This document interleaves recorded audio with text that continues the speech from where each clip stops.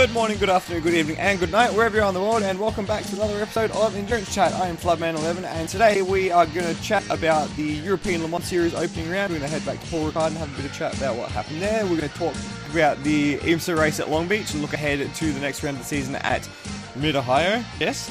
But before that, we are going to start with what's happening over in Belgium right now with the WEC, the penultimate round of the Super Season at Spa-Francorchamps, the second round of Spa-Francorchamps this Super Season, which is on this weekend, and we've already had a few free practice sessions, but we'll go through all of that in a second. Joining me today, we have Cookie Monster FL, Solheimus, and for the first time in a little while, Bujoc. So I just want to talk to Bujoc for a second first. How are you going, Bujoc? I'm doing well. That is fantastic to hear. And you are, in fact, going to the WC race at Spa in, 24 hours' time? A little bit later than that. We leave Saturday morning, so only race days this year. So that's a little bit of a shame, but better than nothing. So awesome. Are you excited? Can't complain. Are you excited? I am, and also not that much because the weather seems like... I'm just looking at the weather now, and it says, luckily I'm not there at the moment, but for 7 a.m., heavy snow. Oh. It's May. So, as exciting as it would be to go to a WC race, when the forecast is, 7 degrees, snow and heavy rain, and a minimum temperature of 1 degree, and predicted rain throughout the entire race. It's going to be interesting conditions, let's put it that way. How far does it take for you to get to Spa-Francorchamps from where you are in the Netherlands? I think, depending on the traffic, probably can make it 2 hours. Oh, wow. Damn, not bad. Europeans and all your big tracks so close to each other, that makes me sad. Sad and angry. Damn. Okay, well, I have a safe... firstly, an enjoyable time. There's also a bunch of other people going from the WC community. I think Trevosaurus is also heading over, and I think one or two guys from the Discord, Noise and Petrolhead. Either way, there's a bunch of people heading over, so if you are at the track, let people know and meet up with these people. So, as I mentioned, we are talking... the event over in Spa has already started. We've had FP1 and FP2 already, and... quite a surprise in FP1, I think, which I think took everyone by surprise, actually. Cookie, we saw S&P top the timesheets. As we all expected and suspected, privateers are now faster than Toyotas, and LMP1 is saved. We now don't have to worry about any issues whatsoever for the next year and a half, and... I regret throwing to you on this one. I won the lottery too, by the way, so that's great. That's good. No, it's good to see some teams that aren't Toyota Gazoo racing at the top of the time sheet. I think we said before we started recording, that is nowhere near where any of us expect the average race time, lap time to be. But it is nice to see S&P 1-2. I'm not gonna lie on that one. So. Yeah, exactly right. So you were saying that last year the Toyotas were much faster than they were in this session. Yeah, yes. In qualifying they did a 54.9, so the 8 did a 54.9, which was by far the fastest lap time of the weekend. The 7 was obviously excluded from qualifying due to a fuel flow sensor. But S&P did a 56.2 as the fastest lap of FP1 here. Last year, that same car, the number 11 S&P did a 58.2 in qualifying. So some improvement, which was to be expected given that they've received EOT break after EOT break. But yeah. And also development season. Also development, but also EOT breaks, yes. But yeah, Toyota did a 54.9 last season. I don't think a 58.7 is anywhere near their true pace. It is quite a step down. I mean, they are running with a bit more weight, but I don't think however much more weight they're running with would be worth that much of a difference. The conditions weren't perfect. They were a little patchy. It was very overcast, very cold. But the track stayed dry, so I'm not sure how much Toyota are hiding their pace, or if they are hiding their pace. But yeah, it was a shock to see SMP 1 and 2. Interestingly, though, it was almost more of a shock to see Rebellion, I think 3 seconds down from the SMP Racing guys, because they're bringing a new downforce package this weekend, aren't they? Yeah, the whale fins aren't as slippery as we suspected, I guess, or maybe this is all insulation. I think really until we get to FP3, and unless FP3 is all covered in snow, we should have more of an understanding of what's going on with these cars. Because yeah, I didn't expect the pace to be that off. I think didn't Rebellion not do well though here last year? I thought SMP, if I felt, had the better pace. SMP did have the better pace until they went upside down. They tried to leave the Earth. So okay. Yeah, the Rebellion are running a low downforce setup for the first time. It reminds me very much of the old Porsche 919 with the way that the like bubble lights look. They basically look like two massive like goldfish eyeballs that like are kind of popping out the head a little bit. It does look very weird, especially when we've been so used to seeing the Rebellion look like the rest of the Orica LMP2 field. But yeah, they were 3 seconds off the pace in practice 1, which was a bit surprising. I think it might have had to do, even the number 17 SMP was 2 seconds ahead of the number 11. So it might just have been that due to the conditions, everyone was taking it very tentatively and very, we don't know how the tires are going to react. Maybe, take it easy. And the number 17, I don't know, they might have decided to just take one car and go hell for leather. Saracen's just like, nah, screw that. Bicols is back too, and finishes behind 2 LMP2s on his first installation back. So they're not on fire. They're not on fire. So I'll at least give them a slight round of applause. Well, they did change their engine, so now they're running the Gibson engine that the Rebellions are running as well. They're using their old chassis, their old Nismo-clad chassis, but they've made a few adjustments to fit the Gibson engine. But for Le Mans, they'll be using a brand new chassis with allowances made to fit the Gibson engine perfectly. So that's kind of the shape of LMP1 at the moment. Yeah, it was really, really surprising, but I'm not sure how representative that's going to be because FP2 was also happened, and that was very wet and very rainy and very slow in comparison. The top time in FP2 was a 2 minutes 19, so a solid 23 seconds slower than what we saw in FP1.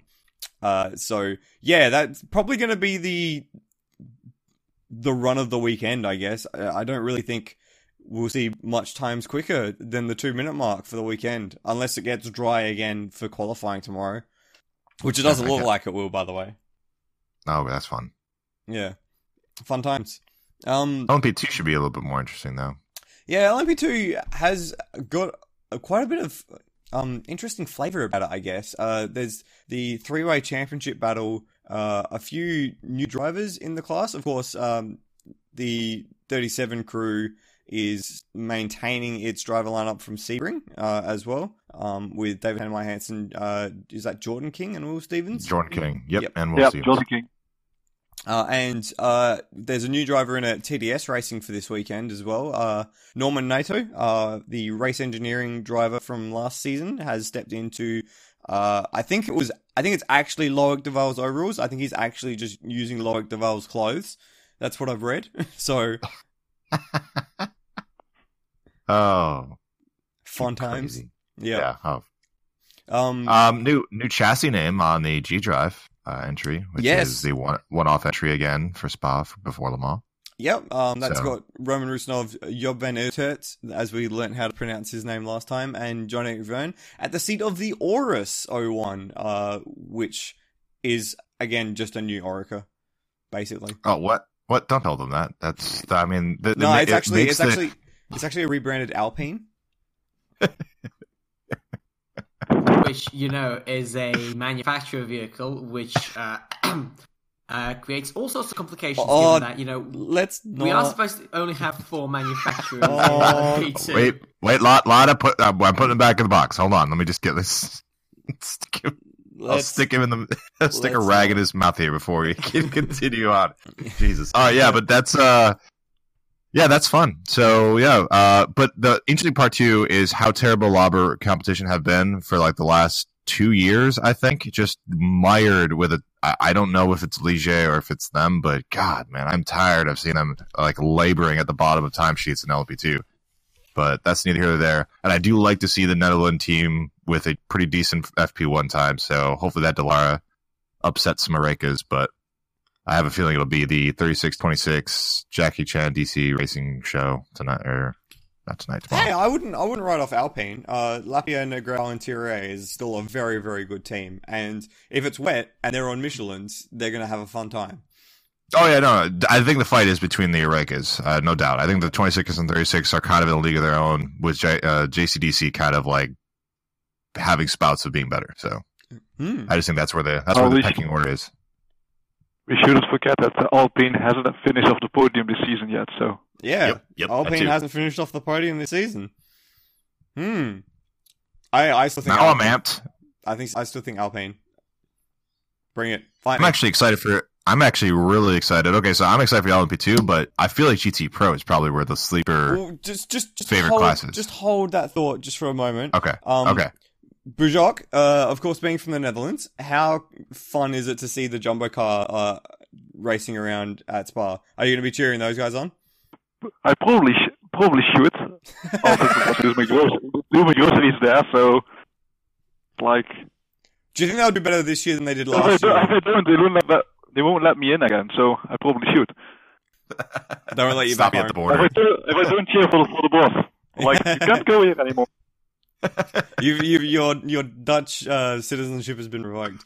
Do you think they've got a quality shot? Because remember last year they didn't have Nick De Vries, but with the GP2 driver or F2 driver being a lot stronger than their second amateur last year, do you reckon they've got a shot at a podium? If I think about the weather, if it falls quiet, I think maybe with a safety car something, and Fritz can drive at that time, I think they got a shot. Otherwise, I think they will lose a lot of time when Fritz gets into the car. So that's actually a great point. We saw in the LMS race at Spa last year this similar sort of weather conditions that we're expecting. And yeah, you're right. The guys who had their amateur in while there were safety car conditions had the pros in while it was green and were able to make up a lot of time. So that actually could be a very important point come race day. Great pickup. Okay, now Cookie, you can talk about GTE Pro. Well, I mean, based on some of the talk that we had before after Sebring, was that everybody kind of felt that, the BOP was kind of spot on, but that I wouldn't say that there was an advantage, or there wasn't an advantage to be had by some teams, but everybody kind of felt confident coming into Spa that they would have a shot. And I don't think I'm really disagreeing with them at this point. Based on the FP1, FP2, I mean, there's some teams that don't have the speed. I mean, on the speed chart, I can see immediately, but it's nice to see some mixing with the front. I mean, just looking at FP1 itself, we do have a few different types of chassis in there, including Aston Martin. Hopefully, finally, will actually have some pace. I know that they were halfway decent, but I don't know. Yeah, I think there's about 3 or 4 makes that have a shot in GT Pro. Well, there's 5 makes in GT Pro. I know. Look at that.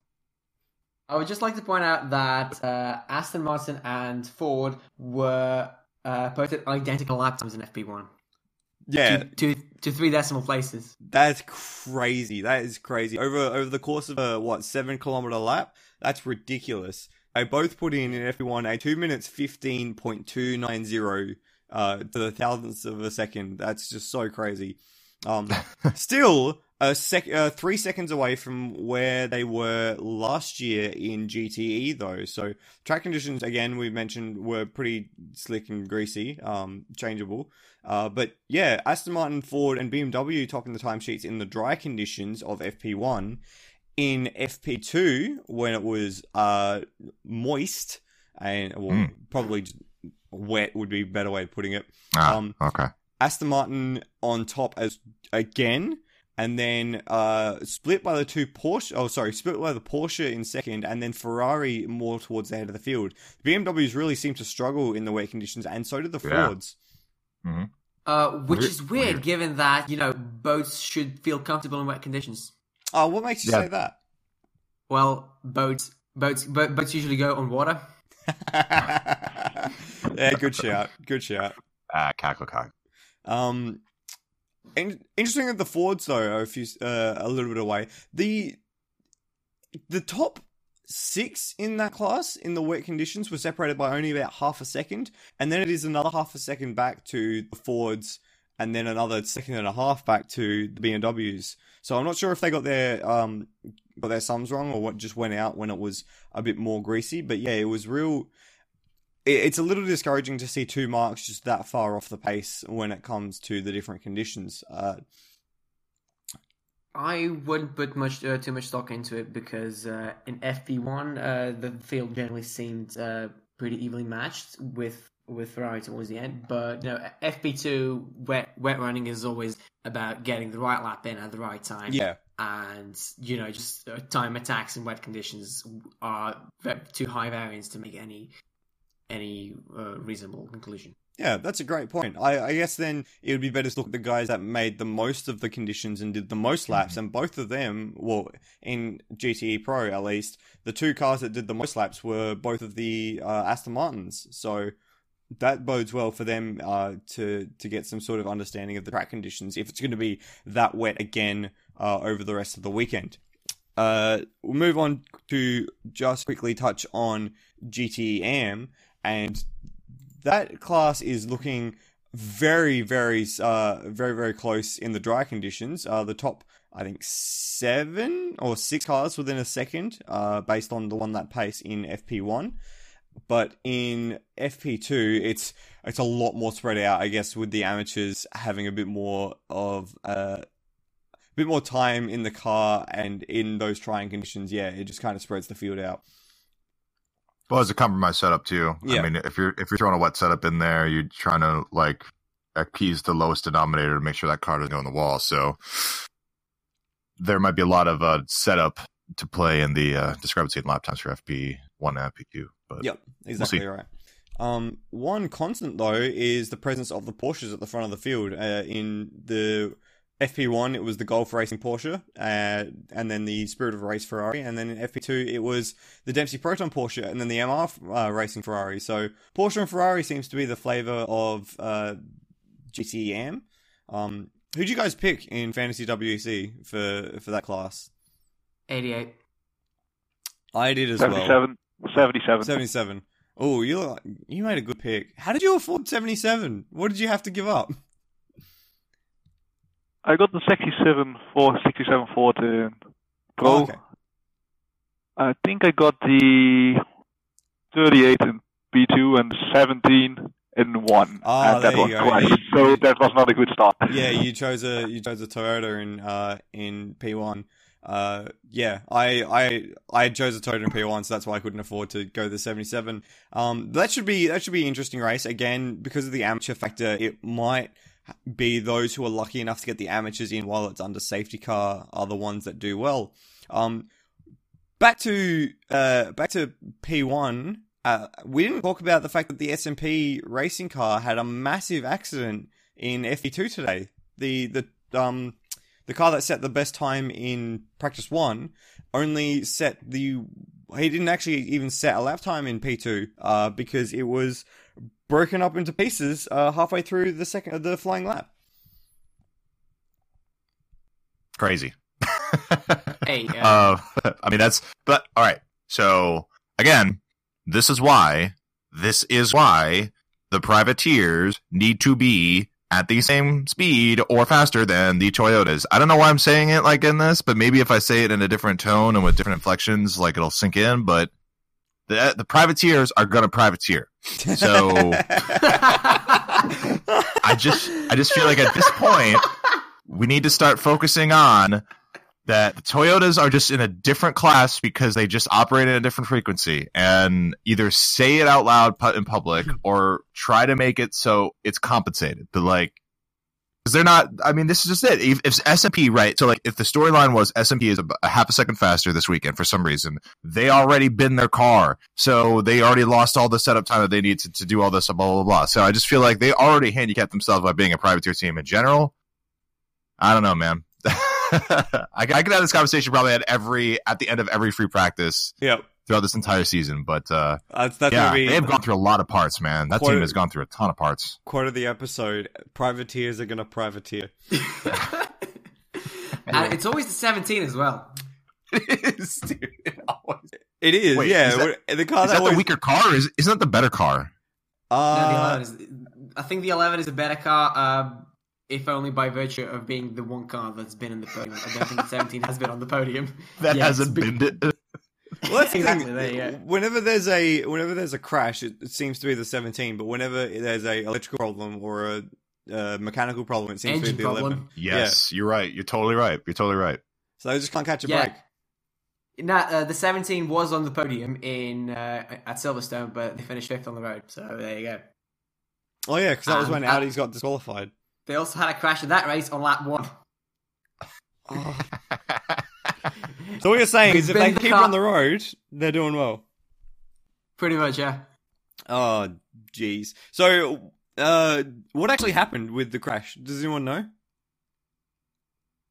No, all we got is descriptions from DSC and other outlets that are basically saying that it was hauled away on a flatbed. It was like left rear quarter panel damage. I'm assuming probably maybe a suspension issue too, but the driver's okay. But it got hauled away to flatbed. It was too bad to drive back. So Yeah, it was, DSC said in the paddock notes, or the FP2 notes, that, it lost the car in the wet at Blanchimont. Not saying whether it was on entry or on exit, but it backed the car into the barriers. So that would suggest to me, more so on Apex. entry. So Apex, maybe yeah. stepping a wheel out onto the white line as it's entering the corner or in the middle of the corner, and yeah, backing it into the wall on the first flying lap as well. Furthermore, I'd just like to make a point before we go on. Privateers still don't have proper rear tyres. In the Yes. wet, in the wet, the mismatch between rear and front tyre temperatures by having too much power through the rears and too little power through the fronts makes a hell of a lot of difference. That is a great point, actually. Yeah, good shout. I wonder how much of a setup change they'll have to make in the race to sort of compensate for that. When are we getting the new Michelin Privateer tires? Le Mans. It's the Le plan. We don't know if we are. I've heard or read somewhere, TM, that one P1 team, unsure which, vetoed different tires for hybrid and non-hybrid cars. Ugh. They're the worst. If it was Toyota, I'm just gonna go right up to Hughes de Chanac and just slap him. Yeah, that's a good shot. dramatic French slap. Oh no! Okay, so yeah, by the time this episode gets uploaded, it will probably be around about 12 hours until qualifying. So we'll get a better picture of what's going to happen in terms of the weather by then, and then we'll see what happens on the race on Saturday night for me, morning for you guys. Watch the race, people. I don't care if you think it's going to be bad. Watch the race. Watch it. It's not going to be bad. It's going to be great. Actually, yeah, the weather should be an interesting aspect to this. If they don't safety car half of it. Yeah, that's the thing. If they safety car half of it, then Or he gets snowed out like VLN. Then complain. We'll field your complaints live on air in a special. no, we won't. Endurance chat. No, we won't. You can't make That's too much work. Endurance chat commentary. Yeah. So, Oh, man. Bijok, have you got like a wet weather tent and warm clothes and all that sort of stuff sorted out? Not a tent, but I will take warm clothes with me and also things for the rain because I think I will get wet probably. 6 hours. Well, if I don't want to get wet, I could, but then I probably don't see anything. So Damn. So yeah, 6 hours in that sort of weather does not sound like a fun time for me. I'm sorry. It does not sound like a fun time. So I hope you have a fun time, but I will be watching from my very, very warm bedroom in Australia. Just had to rub it in. and also it's a bit of a shame that Dragon Speed isn't here with the LMP1, but Yeah, that's interesting. What's happening with that? Why isn't Dragon Speed there? apparently the problem they had in Le Mans, Sebring, they didn't get the parts to get it fixed, so they couldn't make it. That's the story. That is a real shame. Imagine being let down by your contracted suppliers. That would just properly suck. Yeah, and some of the drivers, For a track. obviously.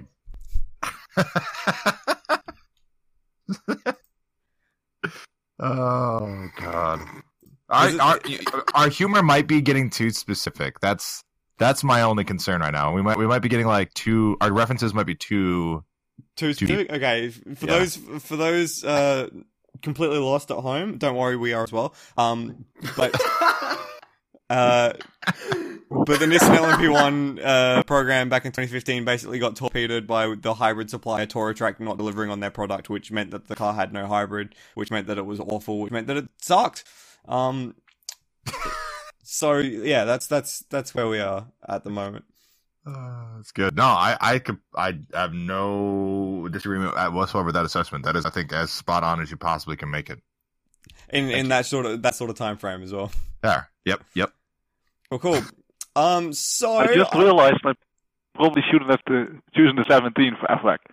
I'm just looking like the result: retired, third, retired, non-classified. Yeah. Sterling effort there. I don't know. I don't see this shit that at all, man. I don't know what you're talking about. Privateers That's pure excellence. gonna privateer. Yeah, that's perfect. Yeah, that's a definite privateer moment. Oh god. Okay. Well, I guess we'll see what happens, and if they do privateer, then Le Mans will be You'll interesting. be there to watch it live. Far out. Fantastic. Okay, we'll move on from the WEC because I think we've spoken about everything we can talk about the WEC. Yeah, well, let's talk about ELMS. Firstly, the first race of the season at Paul Ricard. We didn't get a preview done in time because life is something that happens and it sucks. What?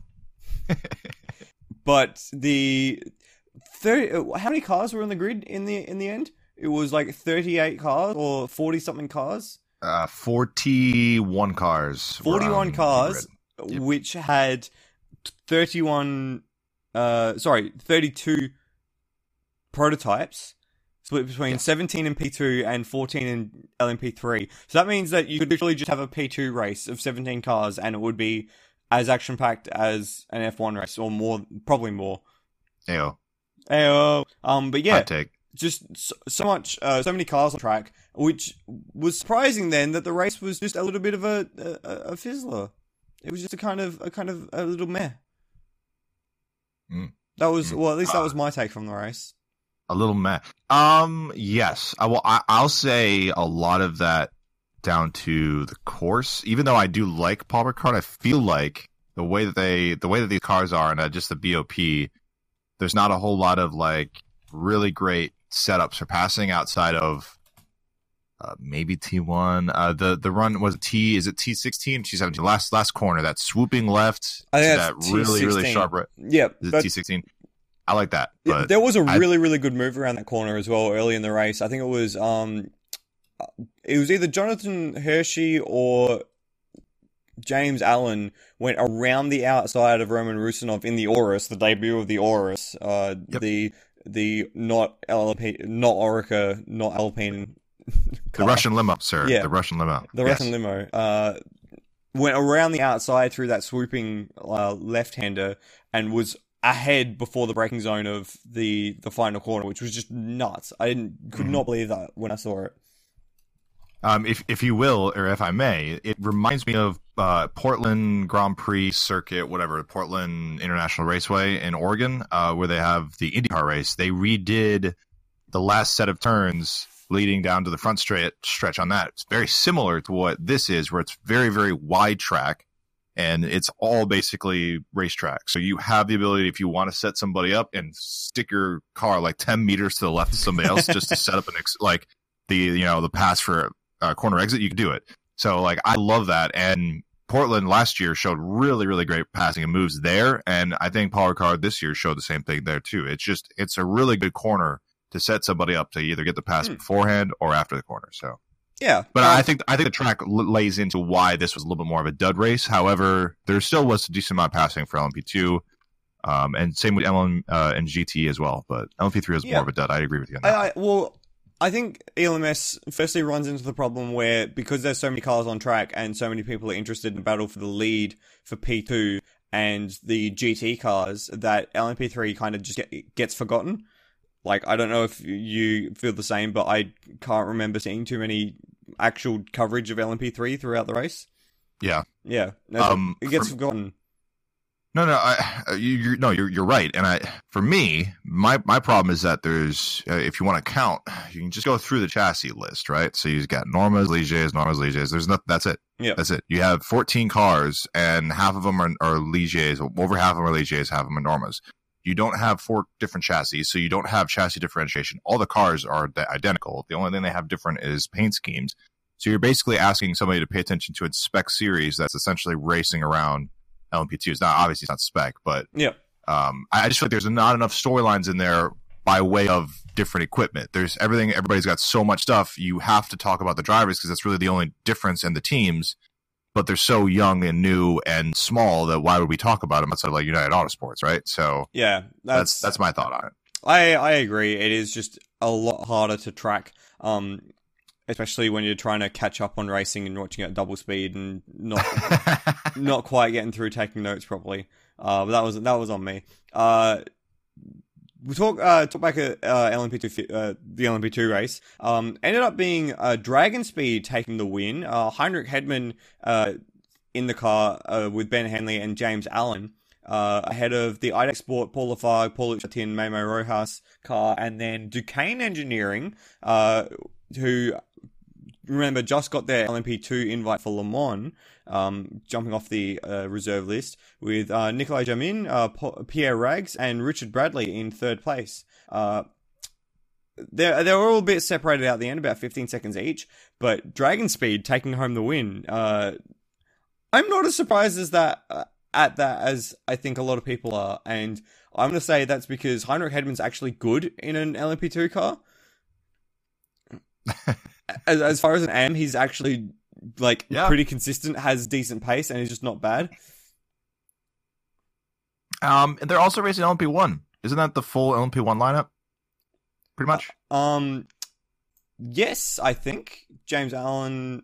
Well, I mean, not this weekend, but yeah, I think that is the LMP1 Le Mans lineup.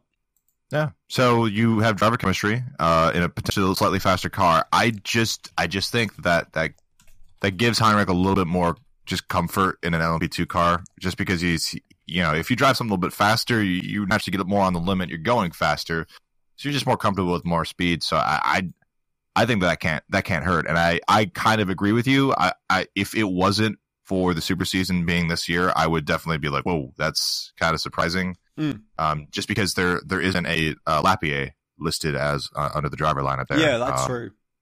So, which is, I believe, why they won in 2017, their last race. I think that was when they all won their last race. I think so, yeah. Because they had Hanley and Lapierre, which was just OP as hell.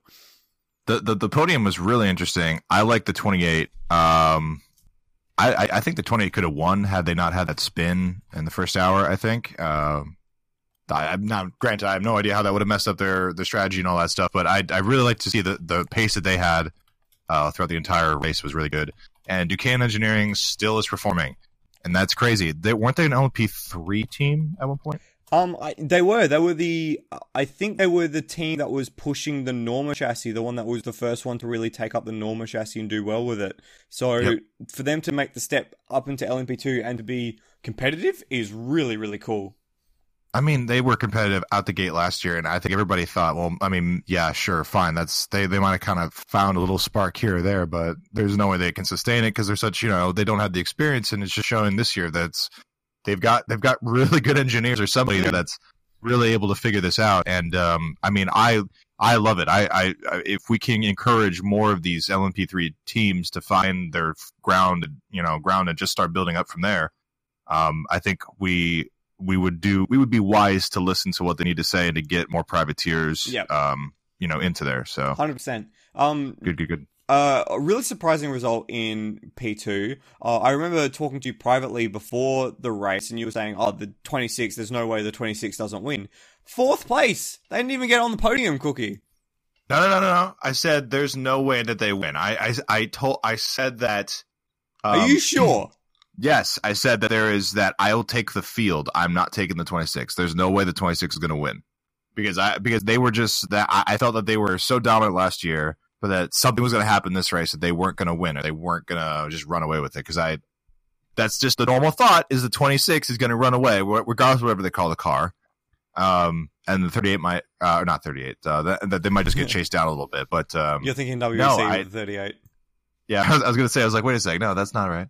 But yeah, so I unless say, hey, somebody listen, if anybody actually listened to the episode, check in. But I'm pretty sure I said that I wouldn't take the 26. I had a feeling they weren't going to win it, but well, the reason they basically didn't win it is because they went backwards in the first stint. I don't know what was going on with Rusinov or his tyres, but he went from 1st, I think, to 6th by the end of the first stint.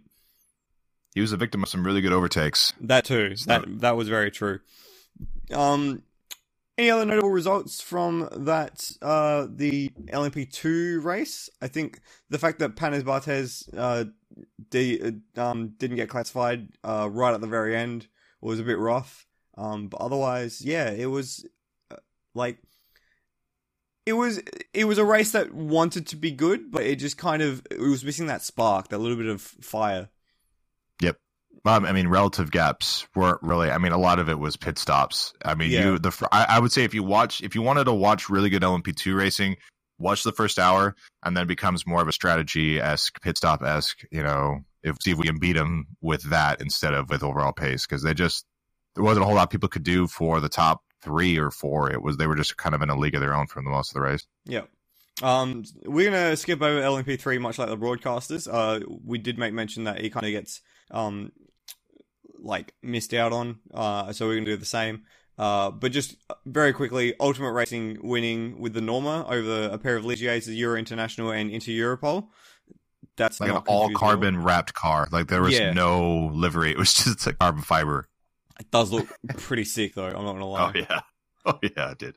And then it looked like the car that you wanted to be in for the race was the Norma, because the back half of the field was all Ligiers.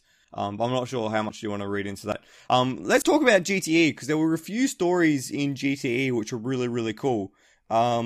Firstly, new team to the series. I'm going to say this wrong. Luzic Racing, is that right?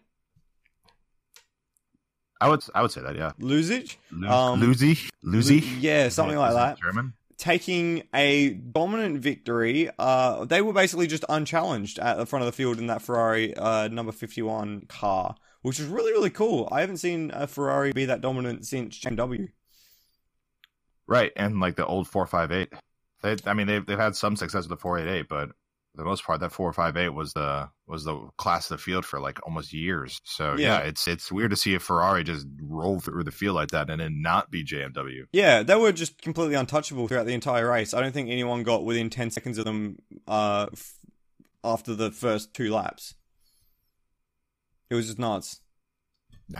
Yeah. I mean, especially some of the overtaking.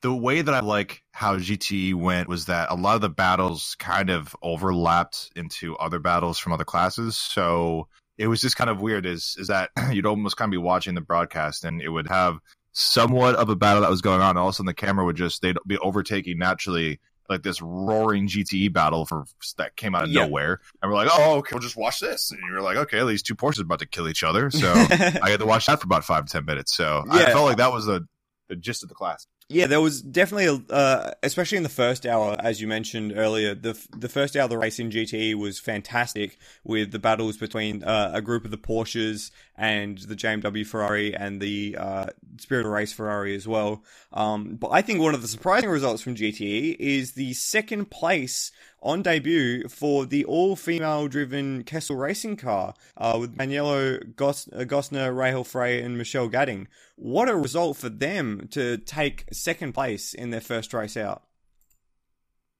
I mean, what a interesting topic that would have been had we known about. Now, I don't know when the driver lineup was announced, but the all-female driver lineup in ELMS compared to the all-female driver at IMSA.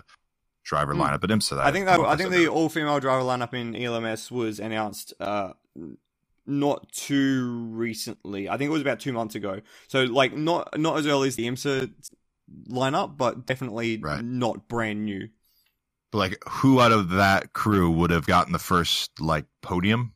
You know, that was I would say ELMS because obviously there's less cars, but I would almost say the female driver lineup for IMSA is better, but this is extraordinary. This is great. I mean, I have no issues with this at all. This is great. This driver lineup is also going to Le Mans as well in the GTE car. Yep. Yep. I did remember reading that as well when I was like, oh, because that was the thing too. I completely slept on this news. I had no idea that they had an all-female driver lineup on it. So I was like, oh, that's kind of cool. And I had no idea they're going for Le Mans. So it was a weekend of firsts for me. Didn't you listen to Did I listen to our podcasts? I don't know if I heard that sultry tone that you say so well. That's it. You're getting kicked. You're getting kicked. Doesn't even listen to our bloody podcast. What an awful human. So just to round out the rest of the ELMS, as I mentioned, the two Ferraris who were racing Kettle Racing, the first two. Number 77, the Dempsey Proton car, came home in third, ahead of the JMW Motorsport Ferrari in fourth, Spirit of Race Ferrari in fifth, and then the trio of Porsches, and then the last Kessel Racing car a few laps down. Okay, cool, we can come back, and we're gonna jump across the pond now to talk IMSA. We'll bring back Solheimus, and for the first time in this episode, Alex 9001 is in the booth as well. Hello, Alex. Hello, I'm here. Hello, you are here, in fact. Yes. Managed to get home without too many delays. Yay, we did it. Yeah, sorry for how frantic this episode has been. We're basically just running from the seat of our pants with people coming in and out whenever they can. And Bujok has elected to go to sleep, so that way he can get up in time to, go to Spa. So, IMSA at Long Beach. What a weird and wonderful event. It wasn't actually that weird. It was just weird. I don't quite know how to explain it. It was a typical IMSA franticness with just a dash of, wait, what? Yeah, looking back at it feels like maybe like 2 hours and 40 minutes of racing squeezed into 1 hour and 40 minutes. Yeah. How much stuff went on. Yeah, exactly right. It was it's just a bit nutty, a typical IMSA sort of nuttiness. And I thought that having the shorter race at Long Beach might take some away from it, but I gotta say I was pretty well proven wrong, so that's fine. So I guess we start from the very beginning, and the very beginning saw a crash on lap 1. Yes, I think anyone guess who might have crashed on lap? Yeah. John Bennett. It wasn't during the fountain, it was coming back onto like the rear part of the circuit. I can't even really, he just went into the wall. It just seems so innocuous. I don't understand. And they didn't bring out a safety car immediately. They only brought out a safety car about half a lap later when he tried to reverse and then figured out that he had broken the suspension. Yeah, he basically reversed almost directly into the race line on the second lap of the race. So, yeah, we talk about IMSA being a bit too liberal with their safety cars, but no, that probably should have been a safety car from the very beginning, guys. Yeah, and I think while it was green after Bennett binned it, the 55 and 10 somehow interacted with him and kind of got into it with each other. Yeah, because the 55... Did it, shut down or something on the back straight for a little bit? That was later, but okay. I have a note that at the beginning, like the 10 clipped to 55, they were like evading Okay. or something like that. But I guess maybe not too important because after all, like nothing major happened out of that. Yeah. It was just something. It was just something that happened during the green. Yeah. It was just a bit. Go ahead. What had happened just earlier? So that was on lap 2 and not lap 1, I think. Yeah. Yeah, that was on lap 2. So what happened just before? While there was a local yellow flying for John Bennett in the wall, the number 10 overtook the 55 just as the local yellow was ending, but still under yellow. So got pinged for that, and in the ensuing melee, it also got clipped with the 55, which then spun around. Okay, so there was a bit going on at that first lap. Just a bit going on. Yeah. So I just want to take this little opportunity to kind of sidebar. What is going to what is the point of core racing in that Nissan at the moment? Like, they're running a car with no factory support as a non-factory team, a new car to them, and they're not getting any help from Balance Performance or anything because it's the DPI class and they're, going up against full factories. What is the point? I guess to be in the DPI class is how it's like my read on it is that that's their kind of like backdoor ticket into staying into the top class of the championship, because otherwise they'd be down in LMP2 if they had kept with Oregon. They race, and we don't know, the program, LMP2 program is currently 8 races, which could become even less depending on availability of cars. Even as a 3-car class, is it going to survive? Is Probably IMSA not going to keep running the LMP2 class?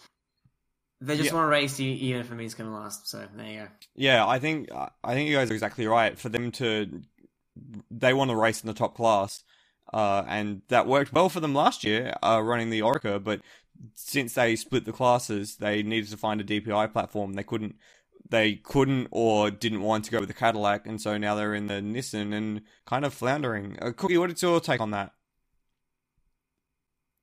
Yeah, I think it's just a natural progression of not having the support that you're going to get because you're not spending the amount of money, you're not having that political influence. You don't have an extra managing director of whatever, the manufacturer himself that's lobbying at IMSA and all that. So I think there is a level of that disadvantage that you just naturally get by not having that support. Yeah, I mean they're looking for overall wins, and according to what IMSA states, they should have the best opportunity in any other championship to do that because IMSA says they will balance it. So I think that's kind of their MO. And I think if the year goes on and they're just not able to kind of get that speed that everybody else is, you'll probably start hearing them vocalize it. I mean, they were vocalizing it last year with the merging of or just the separation of the classes. So yep.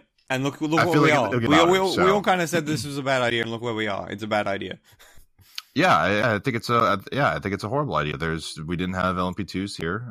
We don't have a structure for prototype privateer teams in America. There just isn't it just is not a market for it. It's tough from a American sports car fan standpoint because it is such a different type of marketing atmosphere or just ecosystem here. Yep. That everybody just kind of assumes that because Australia and EU and Asia, they all work the same in terms of Australia how doesn't work the same, but continue. Okay, right. It's like a mix of EU and it's like old school American where everybody just loves a specific brand, and pretty much there's just no brand. There's no more brand identity in the United States, and that's the problem. I think that people outside the United States fail to grasp is that there is just no concept of brand. And like globalization has basically melded everything into do you like a thing or not? That's my take. I'm just gonna reel you back in before you go on a bit of a tangential rant. And anyway, the alien's about to come, and far out. So what you're saying is, without factory support, they have no grounds to sort of race on a level playing field. Yes. Yeah. Yes, correct. That is Okay, exactly what I meant. let's leave it there before delving into the specifics of sports car racing in America and marketing and that was said a bunch of times. So I feel like that was in my brain. But yes, that's what I don't think that this is odd at all for them not to be doing well. I'm not surprised either. It just is very sad because they were the story of last year for me, and for them to be struggling this year entirely down to the regulation body changing the structure of the classes is just makes me sad. If United Autosports joins DPI, I wouldn't be surprised if they try to talk to somebody else that will offer a chassis that they can use that has more support. I don't see them leaving. I see them leaving Nissan. But I'd just like to make a counterpoint. Cookie, you said that we didn't have LMP2s here. LMP2 is a pro-am class. If I'm correct, we had one AM driver in the field at Long Beach. He put it in the wall on lap 1. So is DPI a P2 if a privateer? Oh no, let's not get into. Moving on. So the race kept going. And there was some racing.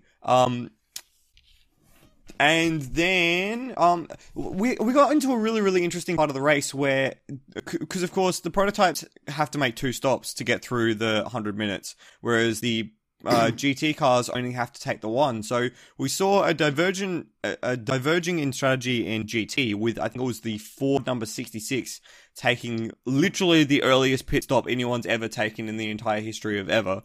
But that was also right when the prototype cars were taking their pit stop as well, their first pit stop. So it turned into a bit of a kerfuffle in the pits for some of the teams. I think the number 55 team had a bit of a problem, and also the number 24 car didn't get a wheel nut on, and so they dropped way out of the running. And then we saw probably one of the most surprising incidents, because you don't expect the number 10 car to go on the wall on the back straight, do you? Yeah, you don't. And he didn't just go into the wall; he absolutely battered it. Yeah. Yeah, it was a very independent action too. Hey, that was a very independent steering arm after that. That's true. Yeah, he was all by himself. He just made a mistake. Renger van der Zande up the back straight.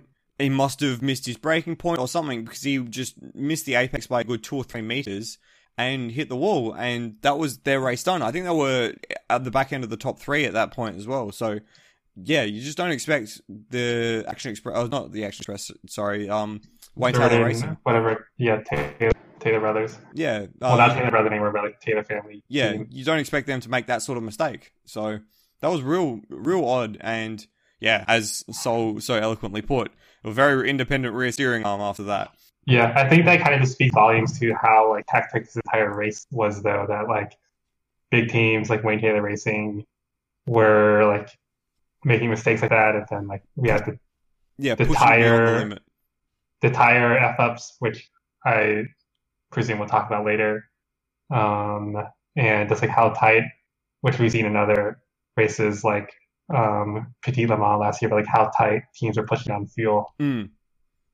We'll talk about that a little later on, but yeah, it's a very good point. Everything is really pushing up to the absolute limit of where they can get at the moment, which is really, really great. It makes some great competition. That is the allure of a street race, isn't it? It's completely unforgiving. One mistake, your race done. Even if it's just a 2-hour race. Yes, that's why I love street racing. I feel like more tracks need to have... I say this all the time. More tracks need to have consequence for making mistakes. I think that's one of the things that I really hate about Paul Ricard. There's no consequence for making mistakes. And for a lot of grade 1 tracks, that's becoming more and more true. But yeah, at a street circuit, there's amazing consequence for making mistakes. You gotta push the limit, but actually stay within them, which is great. Right. It's almost offensive when there's more pavement for runoff area than pavement. Right?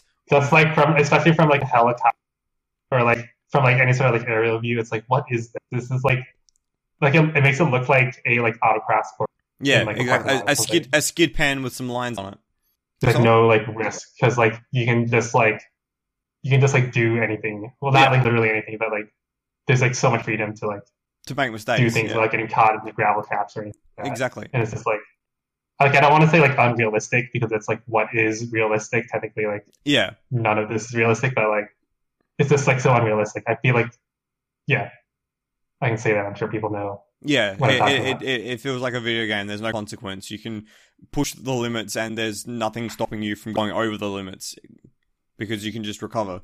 I think saying it's like a video game pretty much is spot on because it feels like it's like trying a video game with like damage off, basically.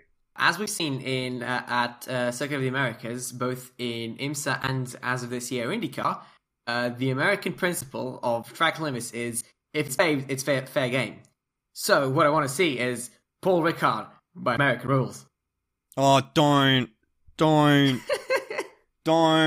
Nah, I'm just going to move straight on. The rest of the prototype race in the IMSA the IMSA race at Long Beach was characterized by a battle between the number 5 Action Express racing car and the 2 Acura Team Penske cars, which saw, I think, probably the best race management, I want to say, of any race I've seen in quite a long time. The way that Albuquerque managed the second half of the race, by extending his fuel window, plus keeping the tires in check, plus managing the cars behind him and defending, while also very, very tactically passing the traffic as he came up to it. Because remember, of course, at Long Beach, you only pass the traffic once. The lap difference between GTLM and DPI was 1 lap.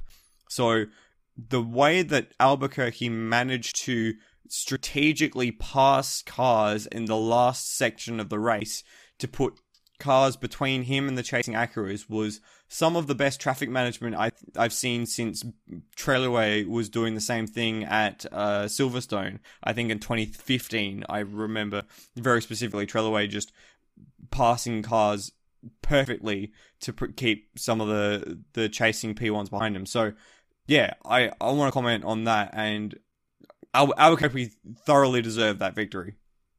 I think he did 2 or 3 times that he put 1 or 2 cars between him and the number 7 Acura, I want to say.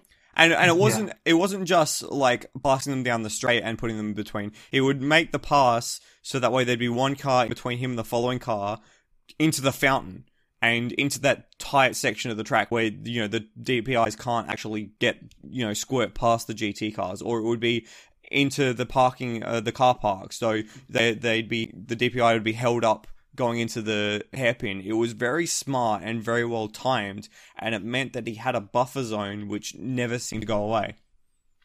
Yeah, I was really impressed with how he was like selectively holding back or pushing the past GTLMs into corners.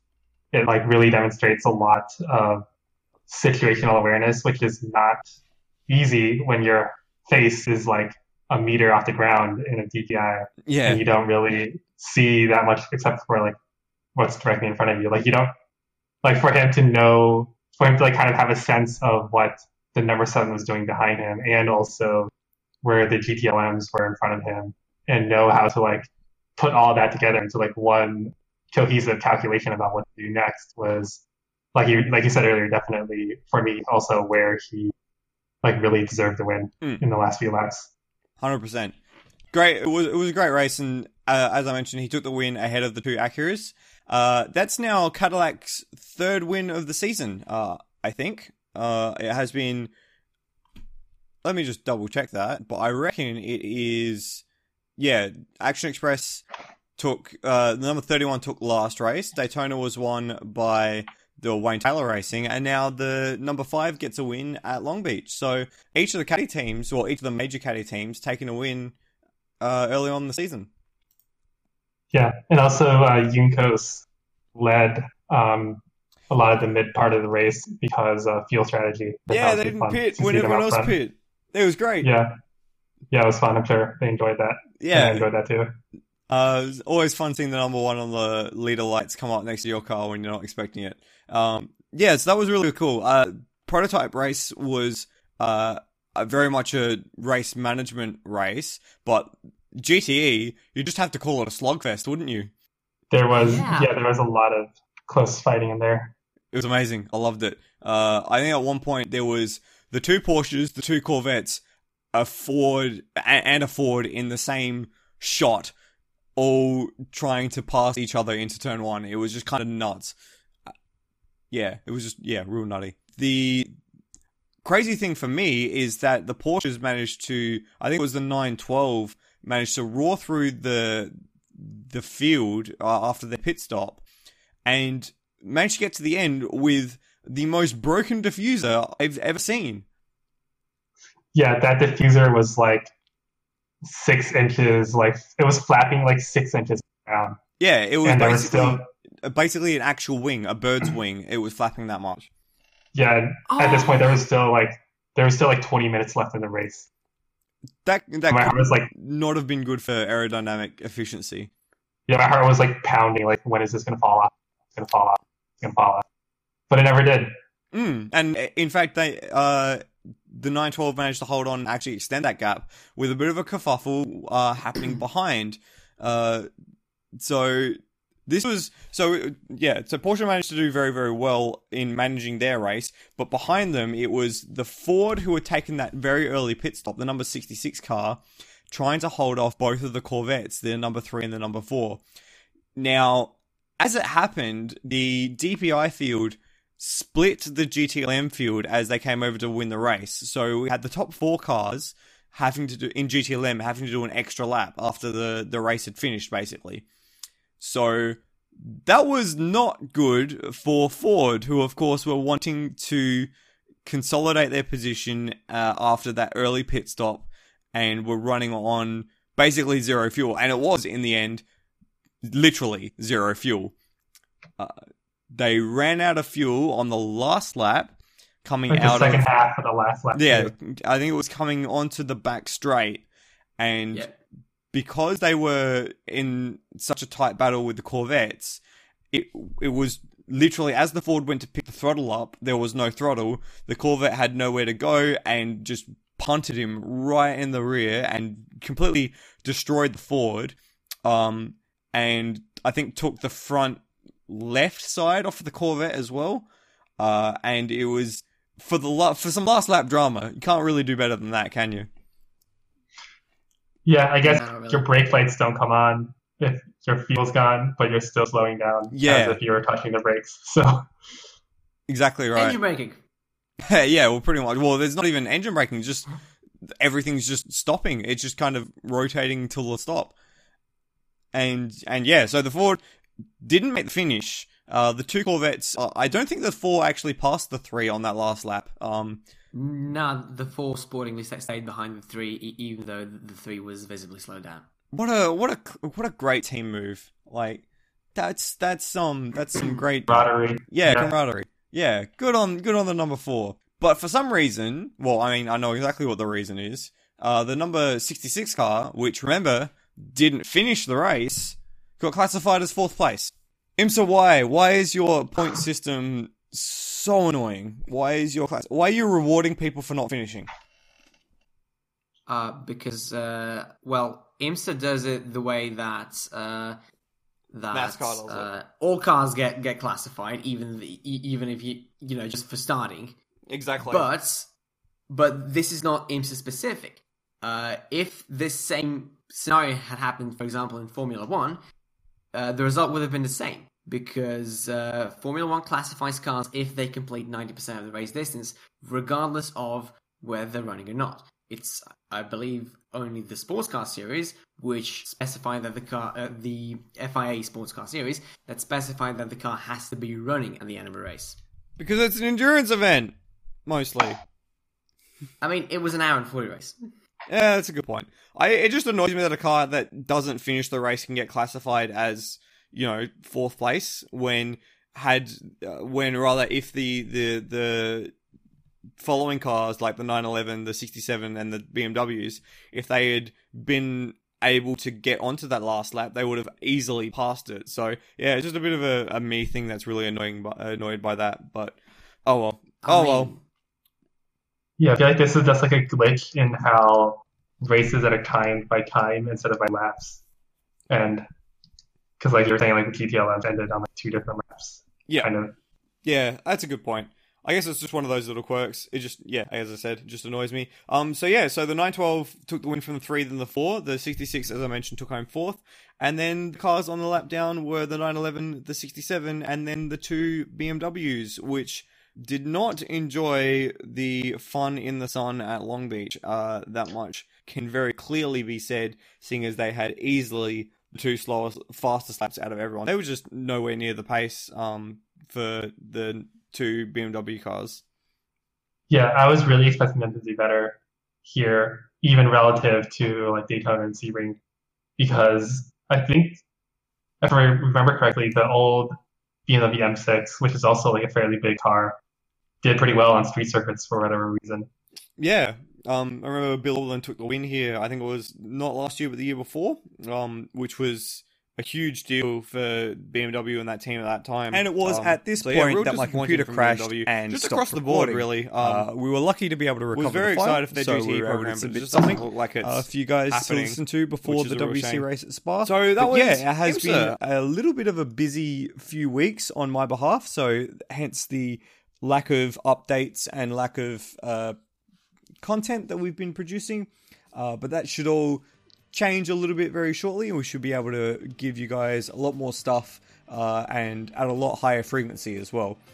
So this weekend, as we mentioned, is of course the WC at Spa-Francorchamps. Make sure you watch that. There's also the IMSA race at Mid-Ohio last year with GTD and Prototype Action. It was a very good race for Acura. I think they took their first win there after battling all race with Mazda. And I think Acura versus Lexus was the story in GTD. So we'll fire up the random number generator and see who wins that class again. ELMS's next race is next weekend at Monza, one of the classic races of the season, I'd say, in ELMS. Should be very busy with that many cars on track, especially on the first lap trying to get through the chicane. And hopefully next week we'll also have a early first quarter section of GT3 Quarterly. So thank you for listening. We'll be back hopefully very soon with some better quality content for you guys in the next few weeks.